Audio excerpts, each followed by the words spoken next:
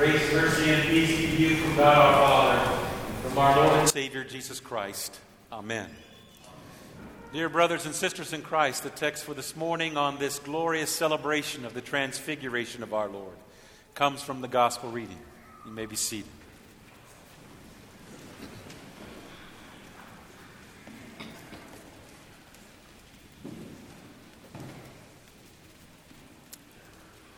Today is the last Sunday of the Epiphany season.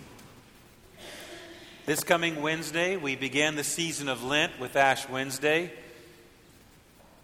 And you will see the Alleluia banner recess out at the end of this service, not to be brought back in until Easter morn.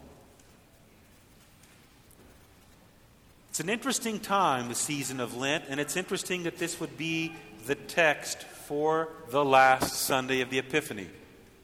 Remember, the Epiphany is a season of God's manifestations or epiphanies to the world to show Him to be the Savior of mankind, God in the flesh.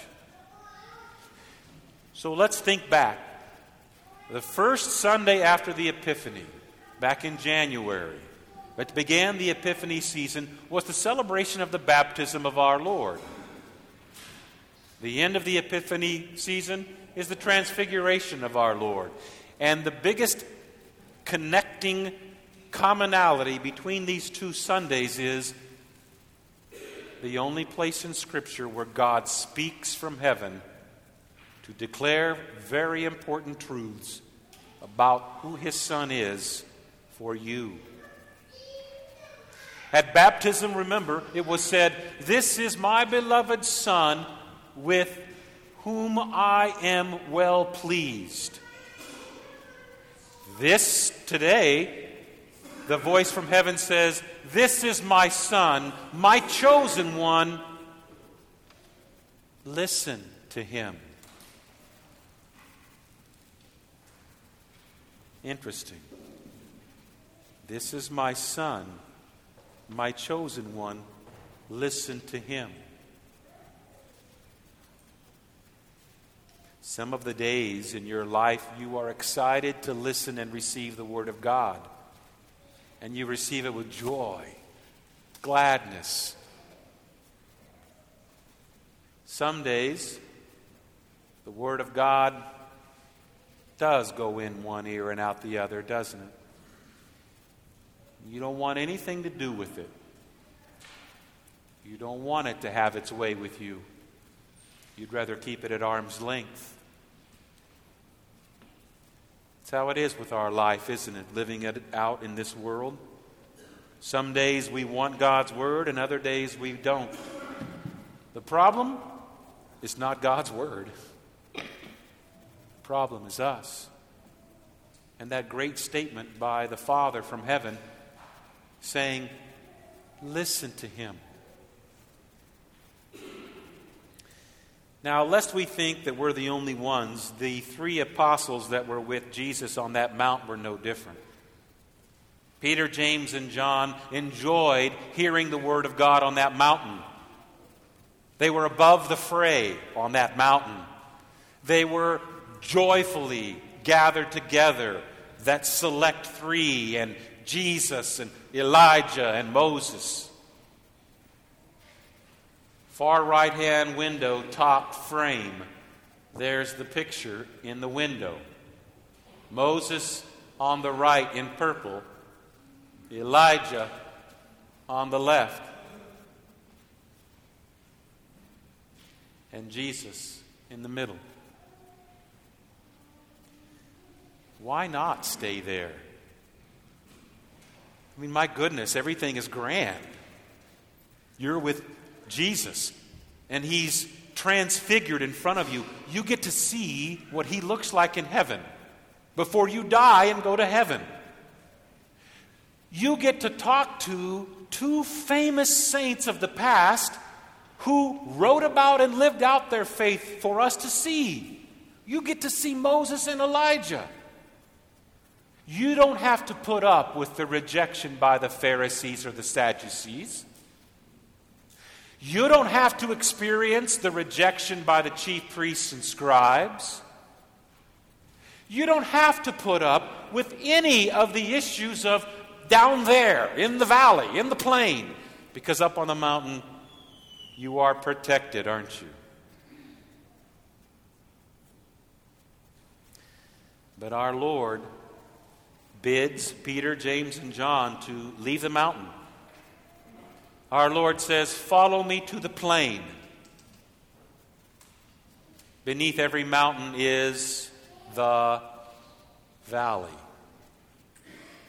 the lower spot, the places where there are people to reject you, to ridicule you, to mock you, to scourge you, to crucify you, and to bury you in a tomb. That's Jesus' road, isn't it? That's the road he has called Peter, James, and John to follow him. That's when the Word of God for you and me is not so fun. It's not so joy-filled. It's not so praise the Lord, Jesus is great kind of moment.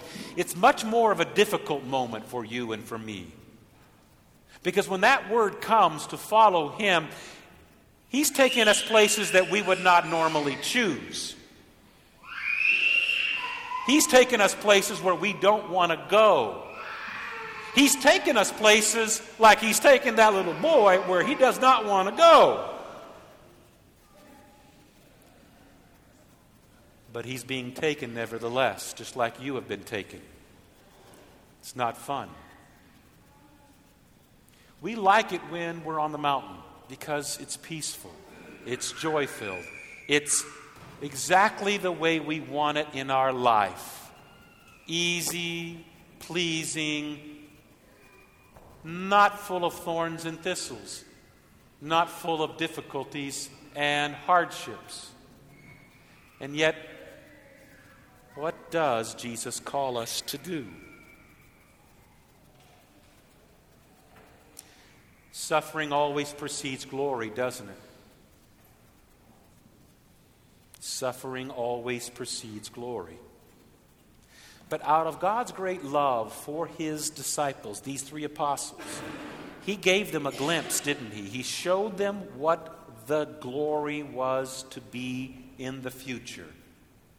He gave them a little glimpse of heaven. He showed them what it is to be glorified. And then it was gone. But they were shown it, weren't they? Did he have to show them that? Was that for some ulterior motive? Could he not have just said, "Be strong, take heart, be courageous"? He did it before. He said it before, did he not?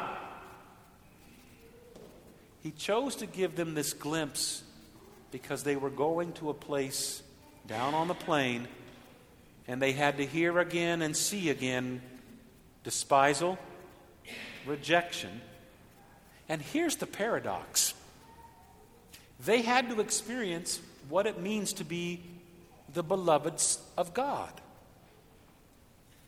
We began this Epiphany season being called and being told we were the beloved of God because we have Christ within us who is beloved by God. Absolutely. So what does it look like to be the beloved of God? It looks like that. That's what it looks like.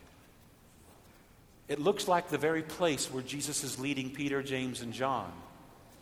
And it looks like when he has led you down those same paths, the paths that he marks with blood so that you know where you're going and who has saved your soul. But he leads you, doesn't he? Doesn't drive you from behind, but leads you like a shepherd leads. Going first and experiencing it all before you so that you never have to experience the fullness and the brutality of that murder on that cross. He gives you a glimpse. He gives you a glimpse of this glory here every Sunday. Look around you. That's glory. Other people who, by faith, you know they believe as you. Look around you. You think you know what's going on in their life. You think that they have things going on so well, or you think they have things going on so difficult, and you don't even know what's going on in their life. Neither do I. And yet God has said, this is my family. This is what it looks like. By faith. By faith we get up off of our keister and line up at our Father's supper table to be fed by our Father. The meal of Christ, who is the sacrificial lamb. And we eat it together as one, not as individual me and Jesus time, but as one body that doesn't look the same, doesn't talk the same, doesn't act the same. This is what it looks like, the glimpse of heaven. Filled with people like you. Here is where singing doesn't just have one little voice or one person who says, I don't sing very good, but all different kinds of voices singing as one voice as we sing those hymns, as one voice as we pray those prayers, as one voice as we confess our faith. That's a glimpse of heaven. Wouldn't it be grand just to stay here? To abide here.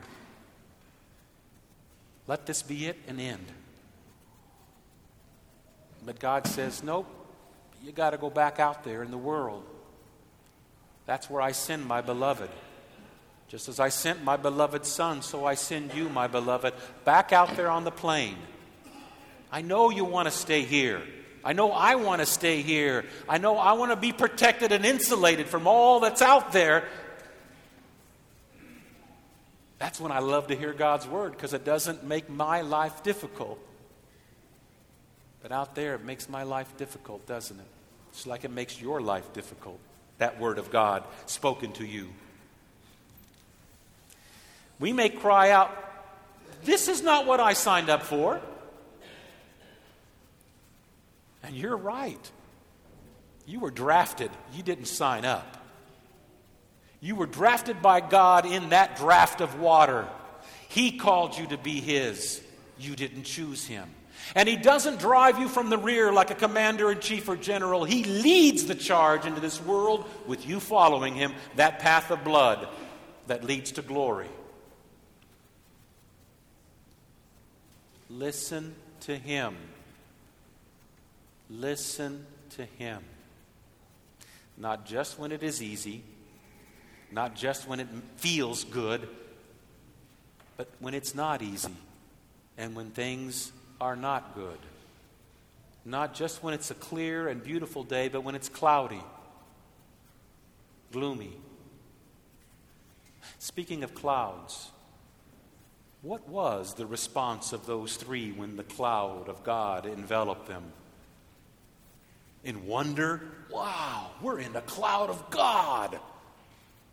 They fell on their face in fear because they knew who they were in God's sight. And when the cloud lifted, what did they see? Only Jesus. That's all. Only Jesus. When God speaks, that's all we see is Jesus. You know, we're not the only ones who have had struggles with God's word proclaimed. Hear the great words of wisdom of the psalm writers who were sinners just like you. For example, the afflicted shall eat and be satisfied. Those who seek Him shall praise Him. And again, He will put a new song in my mouth, a song of praise to our God. And again, why are you cast down, O my soul, and why are you in turmoil within me? Hope in God, for I shall again praise Him, my salvation and my God.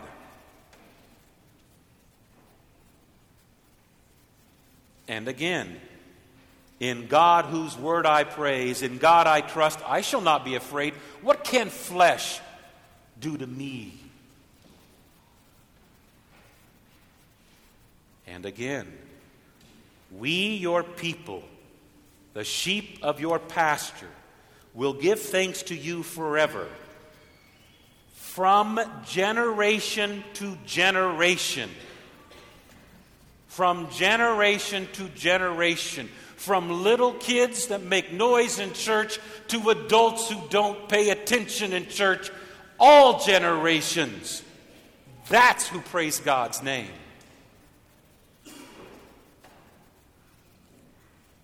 And finally, the one that we're familiar with, but we don't always think about it. When we are encountering God's word, we don't always have an answer, do we? And the psalmist thought of that too. You remember the response. O Lord, open my lips, and my mouth shall declare your praise. God has to open our lips. God has to give us the words, especially when it's not such a great time to hear them. Oh, Peter had lots of words, didn't he, on that mountaintop? He could talk his leg off. But when the cloud came, he was quiet because he had to have the right words placed in his mouth. All that matters is Jesus and where he leads you. Listen to him. This is a very safe and beautiful place to be, but God sends us out. Listen to him. Not just when the Word of God is enjoyable, but when the Word of God is difficult and causes us to wrestle. Listen to him. For it is the only voice you will hear as you close your eyes in life. Listen to him. They will be the first words you'll hear when you rise again in heaven. Listen to him. In the name of Jesus, amen.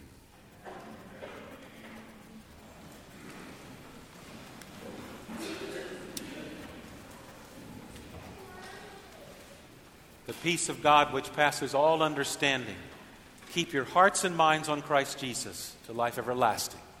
Amen.